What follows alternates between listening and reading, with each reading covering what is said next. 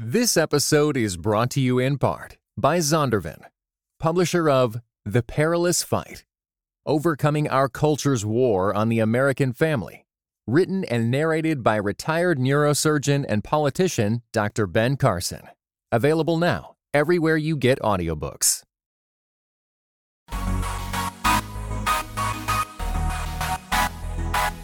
Dynamic voices for a diverse church. This is Pass the Mic. Well, greetings and God bless. Welcome to another episode of Pass the Mic, Dynamic Voices for a Diverse Church, powered by The Witness, a Black Christian collective. I'm your host, Tyler Burns. You can follow me on Twitter and Instagram at BurnsClan. Follow at your own risk. And I'm riding solo today because we have an awesome guest. I have been ready and willing and eager to interview this guest for a long time. He was doing phenomenal work. Of course, I'm speaking of our guest, Mr. Terrence Lester. Terrence, how are you doing today, sir?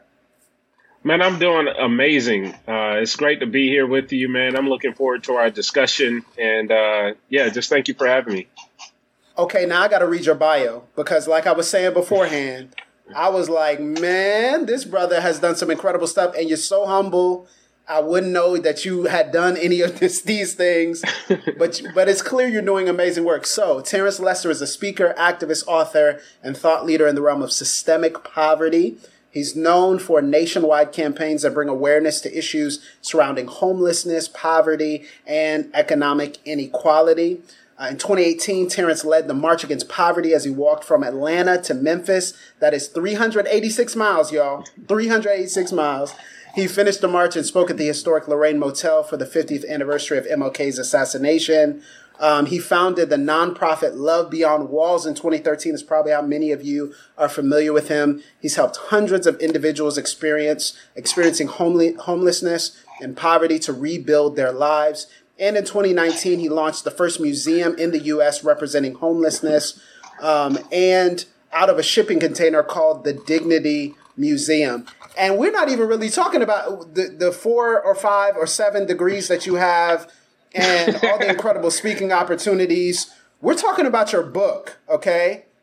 And this book is entitled When We Stand, The Power of Seeking Justice Together. And I got the early copy, so it looks a little bit different. Everybody ain't able, favor ain't fair. But also I want to let you know, clearly I read it because my kid's been writing in it and all this. So I just want to throw that out there, brother. Listen, I had to give you honor, man, because I think you're so important for this moment. Brother, I really appreciate it. I think this moment is speaking to all of us. And I am, just really humbled and grateful to be a part of the tapestry of social change as it relates to how do we address real systemic issues that exist in society and culture. I am a person of faith, and so a lot of my faith grounds me in the work that I do. It's what sparks my ideas, my creativity, but also gets me to show up each and every single day because this work is really hard, it's tiring, but it's necessary. And so I'm grateful to be a part of the fabric of social change. You're talking about this. I was actually going to save this for later, but you're talking about the fact that you're a person of faith. You're doing social justice work. You're highly educated. You're on Coke commercials, which I remember I was watching television and I did that, that Leonardo DiCaprio meme. I was like, I know him. And you're doing all this together. It seems as though you're a hybrid. You're fusing all these different disciplines and realities together. What is that like to be a person of faith in advocacy work right now in 2021? Yeah, well, I like to talk about it as not being separate things.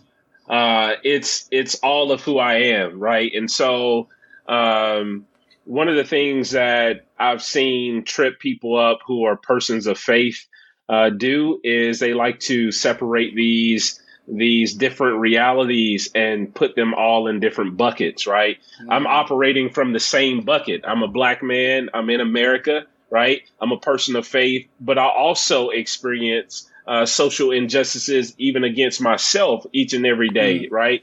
And so I don't have an opportunity to separate these realities. All I know is that these existential experiences are shaping me in a way that I want to stand up against the injustices that are plaguing communities, Black and brown, of persons that look like me. Another part of this story is that I too emerged from impoverishment, right? I watched my mother struggle as a single parent, work multiple jobs, and put herself through school while providing for myself and my sister. And so not only am I fashioned by the resiliency of a strong Black woman, but I'm also nurtured by the Black church, right? Being grounded in the liturgy that included both the social context and the faith. The liturgy that included the speaking out against the issues that were plaguing the community, but also being grounded in this eschatological hope that we have in the gospel. And so all of this has shaped me, and these are my realities. And what I'm trying to do is understand introspectively what are my unique gifts and my skill sets and my talents, and how can I offer that to the world to create the world that we're all wanting to see, which is a world of goodness and change. Man, you started talking about eschatology and this is about to be good. Okay, I'm excited now. I'm really excited. Your previous book to this one was entitled I See You. And it talked about seeing people whom society had rendered invisible. Now you're talking about when we stand. And there's a shift and progression from the I to the we. And is that an intentional shift? And also beyond that, why do you think it's so important for us to move beyond the individual to the corporate and communal? Right. Yes, it is very intentional.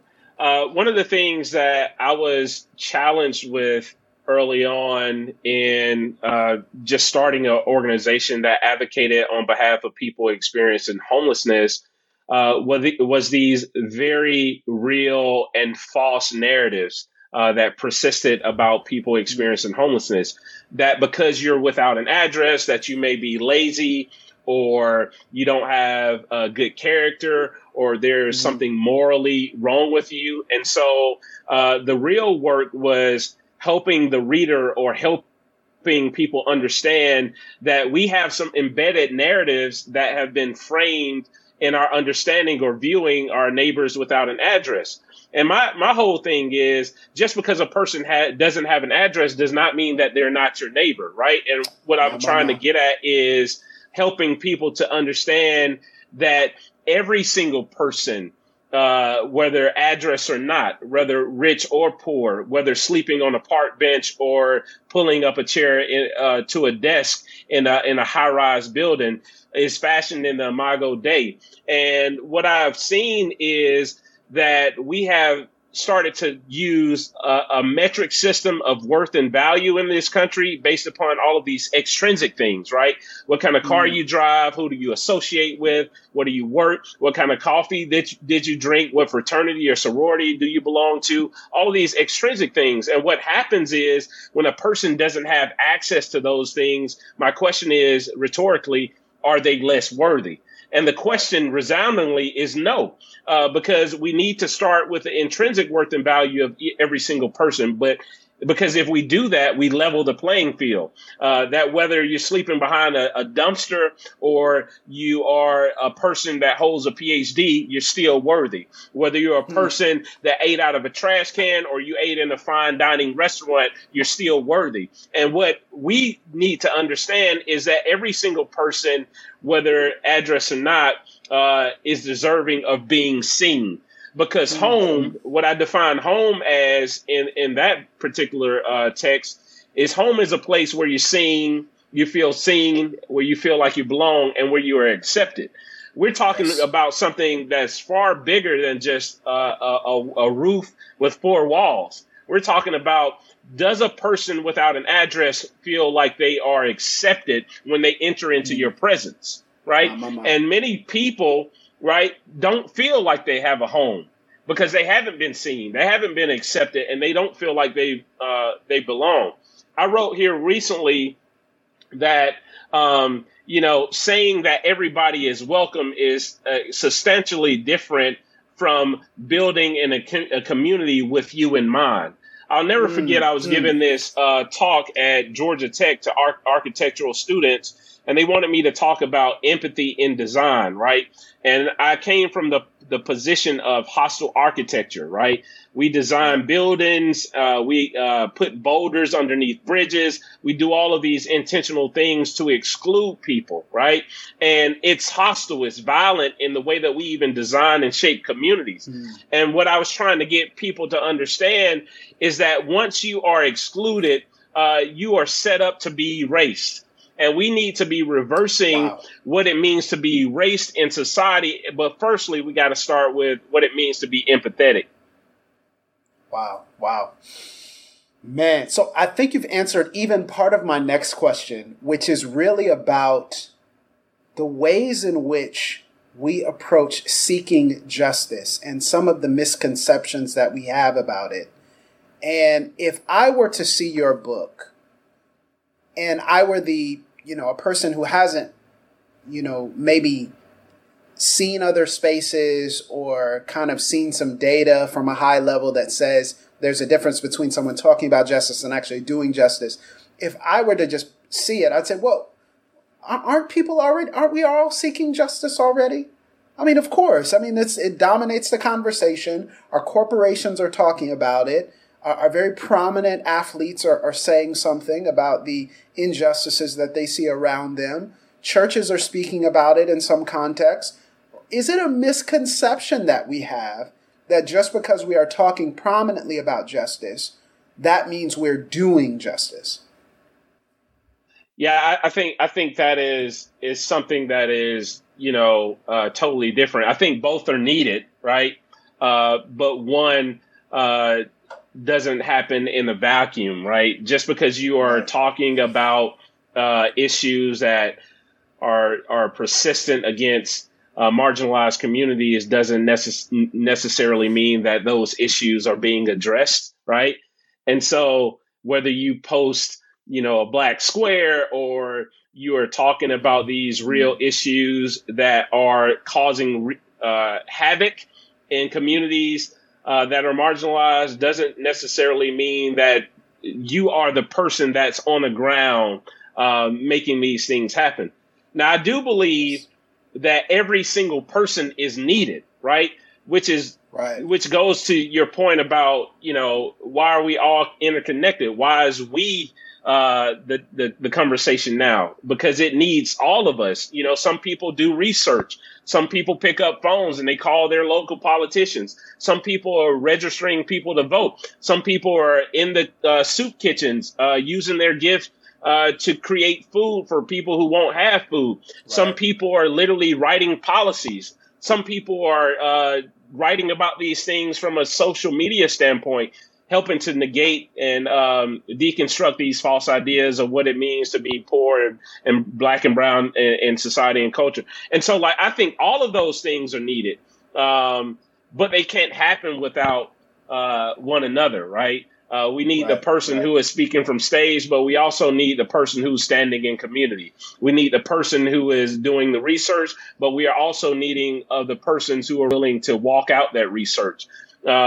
I just so happen to find myself in a social location where I'm in academia, doing research for a PhD, public policy, but I'm also finding myself activated in community.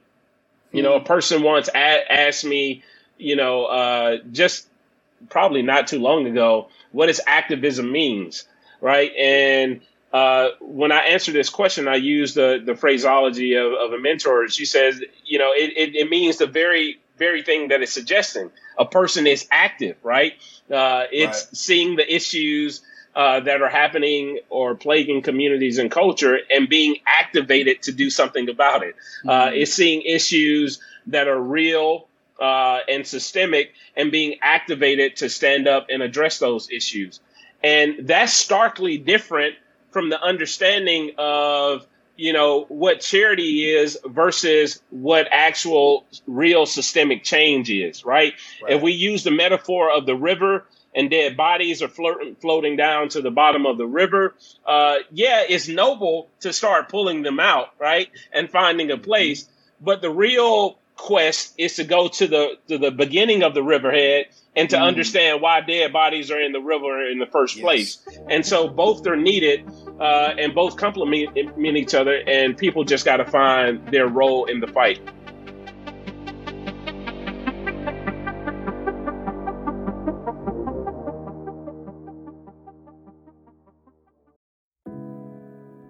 This episode is brought to you in part by Pittsburgh Theological Seminary. Pittsburgh Theological Seminary students are grounded in faith and formed in community. PTS students are preparing for ministry with Master of Divinity, Master of Arts, Doctor of Ministry, and certificate programs. Begin your master's or certificate program in person or online. Financial aid is available. Visit pts.edu/admit.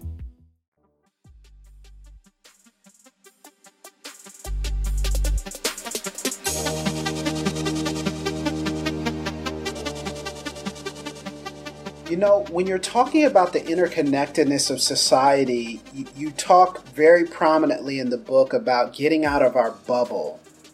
And our audience, the audience that we aim to speak to and center, are Black Christians. And so whenever we hear get out of your bubble, whenever we hear don't live and operate and work and do justice in isolation, for some of us, when we read that and when we hear that, there's this kind of reflexive recoil because of the fact that some of those spaces have been harmful to us, right? And so some of those spaces have made us feel like we're not welcome. You mentioned even experiencing racism and injustice yourself on a regular basis, even with all that you do and with all that you have accomplished. How do Black Christians, how should we think about getting outside of our bubbles? How should we think about helping other people and also learning from other people and seeking justice together when some of those spaces, when we've stepped outside of our protective and insulated bubble, have actually harmed us? Sure. Which is it's a really difficult question because part of the question that you're posing is about how do we collectively heal from the trauma that we have experienced for our own sanity and our own sense of existence, right? And finding freedom in being Black and existing in a country that is sometimes in opposition of our skin being kissed by nature's sun, right? And so, I think part of it is, really owning and taking responsibility of our own well-being and sense of healing. One of the things that I've had to do as a leader, and I'm not suggesting that this is the framework for everybody else, but I've really had to work on my self-care and my therapy and my recovery process and finding sacred spaces that are safe for me to exist without me having the pressure of feeling like I have to perform, right? Because if you have to perform to be included, you'll have to perform to stay included, right? And so that's something that I am not trying to do as a Black Christian. Another thing too is the diet, because diet is more than just food, right? Diet is what you read, what you consume, what you listen to, who are you around, and all of those things. And I really had to be very intentional about the voices that I listen to, the content that I'm reading, not the type of Eurocentric framework that has shaped much of the narratives that we've had to deconstruct in our own development as Black Christians, but literally leaning into the voices that speak to my existential realities, the voices that affirm my existence, and the voices that help to shape my own voice, right? And then thirdly is to understand that I have power to build a table and to invite people to, that I have power to create seats at a table, right? I wrote this in the book, and I really meant it, that diversity without inclusion is just shallow marketing, right? Yes, and I know we've been in many spaces where we've felt like we've had our skin wanted for marketing, but not our voices for truth and power, right? And so I had to understand myself that I have the power, right, to create my own table, but I also have the power to choose intentionally about the bridges that I walk across and inviting those to the table that we are establishing to do the work that will benefit people that look like me. That's brilliant. Thank you. That is extremely helpful. I think that what you touch on with healing is such an important element of our future growth and our legacy as Black Christians in this very tense cultural moment, navigating what it means to not just do justice and work out externally, but also to do the internal work of healing as well, so that we can be all God has called us to be. You mentioned talking about building your own tables, and how has Love Beyond Walls, how has that really shaped how you view your own agency, and then also, how you build a table? What are some misconceptions you had before you started it? Talk a little bit about that, because that's really like a get out of your bubble moment to really serve others. So how has that shaped how you view even this idea of the bubble and then your neighbor around you? Yeah, this is important because I want to make this distinction. I thought that I was building something, but found out that God was using it to build me. I never thought that I would be, a leader or, be writing these types of books or, speaking to all these issues.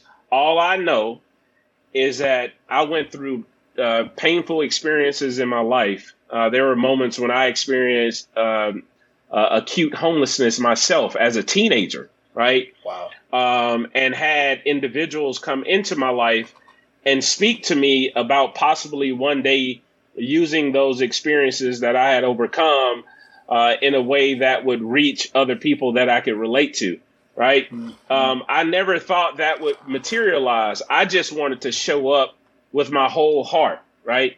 And even to this day, that's all I'm trying to do is show up with my whole heart. When the idea actually came to me about starting an organization, I'll admit I was fearful. I didn't know how to do it. I had never gone to school for nonprofit work. I was never taught about how to design a program or to use design thinking in all of my ideas to really understand the empathetic approach before I flesh out an idea and put it out to the public. I never knew all of that, right? It's something that as I took the first step and focused in a small way on one thing, that as I was faithful to those things, I started to grow and develop and evolve as a leader because I became what I called a questionary, right? Right. That I can use questions to learn. I can learn from persons who have experience, but I also can learn from the people that our organization is walking with. And I just wanted to make myself a student of the work. Last year, we launched a campaign that spread everywhere. It's called Love Sinks In. I'll never forget, I was sitting in a center, and we have a community center in Atlanta, and a guy walked in. It was March of last year, a little over a year ago, and he says these words. He says, "Man, I think I'm gonna lose my life because I have nowhere to wash my hands." With tears. You go back a little over a year, everything was closing down. Even libraries in which people experiencing homelessness frequent as daytime shelters to access information on all these things. And he says, what am I going to do? the very context of being proximate and listening and engaging, right, sparked the idea to address those concerns.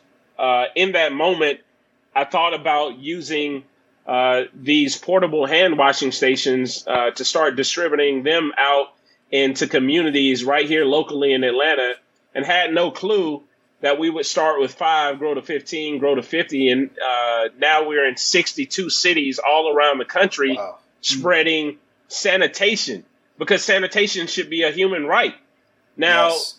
In the beginning, I would have never thought about that. But I learned over time that it's more important to listen before you just haphazardly jump out and try to do things. That there's real innovation that comes out of listening and being proximate to the community in which you're willing to serve. Wow. Yeah, that is so helpful. And I think so many of us don't realize that the work we're doing is building us. We think about the external things. And that's really what leads me to my next question, where you really had some fire in the book about busyness. And I want to read this quote really quickly. You said, busyness is a thief. You go on to say, we've got to reorient our lives in churches and look at some of the ways we have turned to busyness to try and schedule a sense of fulfillment, of being filled up. Man, listen, I don't understand how you read my mail, how you looked in my calendar.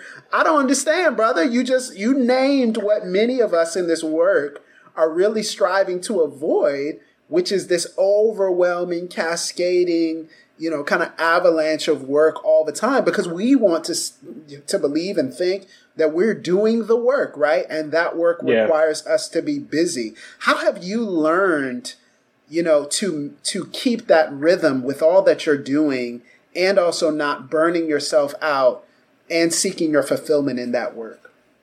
Yeah. I've really had to be very intentional and create, me and my wife, we talk about a let go list.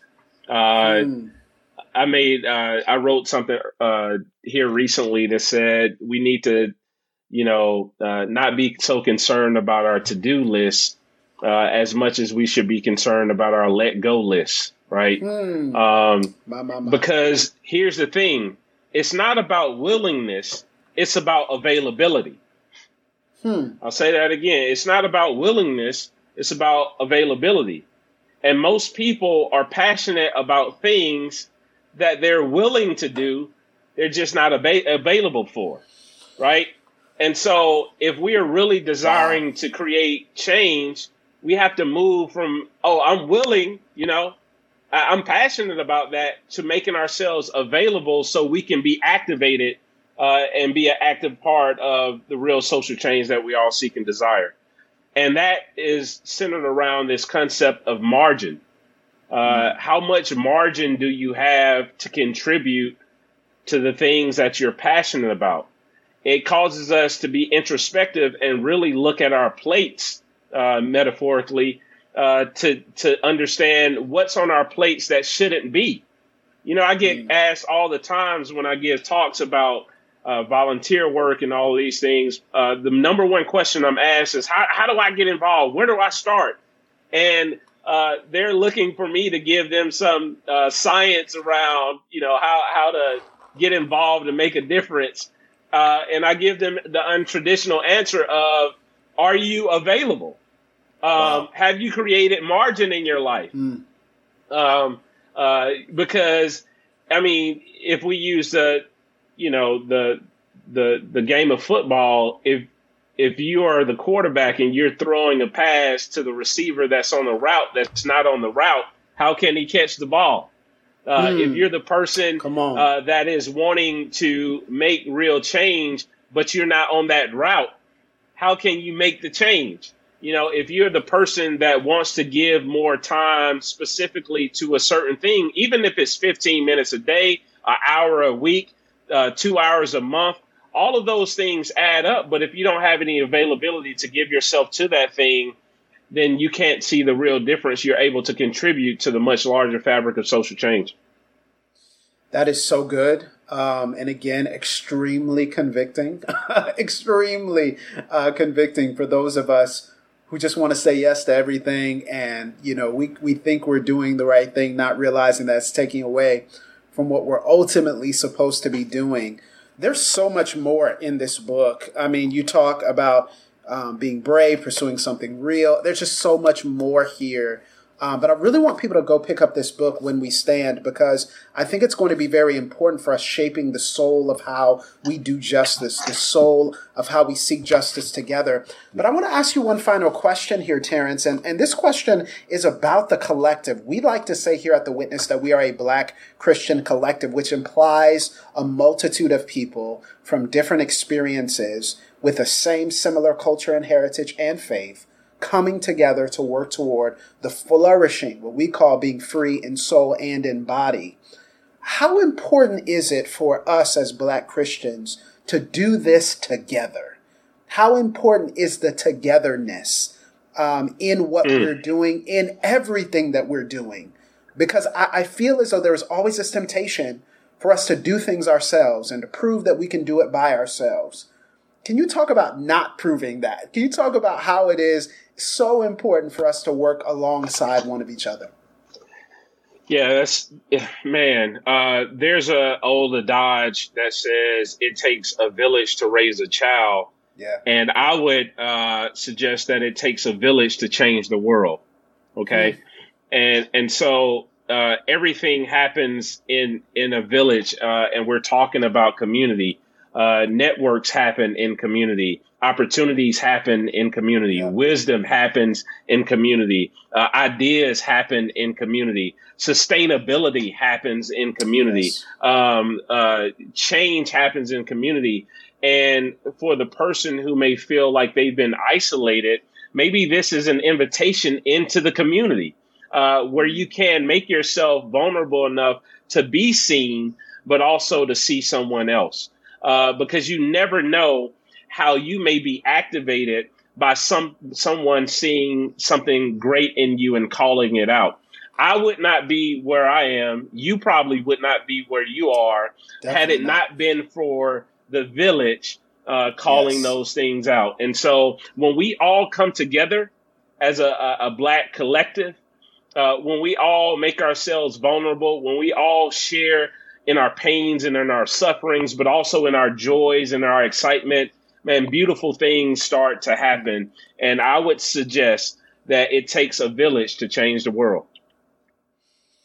That's so good, Terrence. Man, thank you so much for being here. I know many of our audience members and listeners may not have been familiar with you before, but now they are. And so where can they follow you? How can they support the very important work that you're doing on the ground, helping those without an address?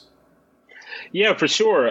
If you want to look up our organization, you can go to lovebeyondwalls.org, or you can follow us on social media. That's at Love Beyond Walls. That's Facebook, Instagram, and Twitter. Or if you want to look me up, you can follow me at I'm Terrence Lester. That's IMTERENCELESTER. Man, it's been a pleasure to be here, and very humble and grateful to be a servant alongside people like the Black Witness and this collective, and the many people who are part of this community, man, to make a real collective change in our world and our society. Well, the book is When We Stand. The organization is Love Beyond Walls. The man is Terrence Lester. Brother, it has been a joy to have you here at Pass the Mic right here on The Witness. And we really, really appreciate the work that you're doing and look forward to collaborating with you in the future to getting more of your work out there to the world. Thank you, Tyler.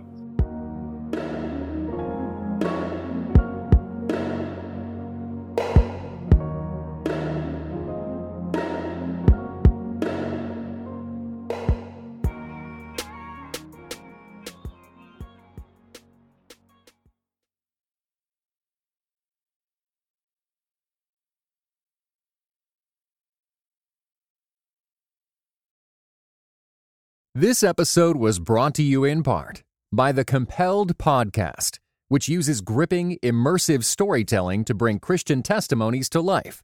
Listen to missionaries, addicts, martyrs, and more who have seen Jesus at work in unbelievable ways. Listen on your podcast app or compelledpodcast.com.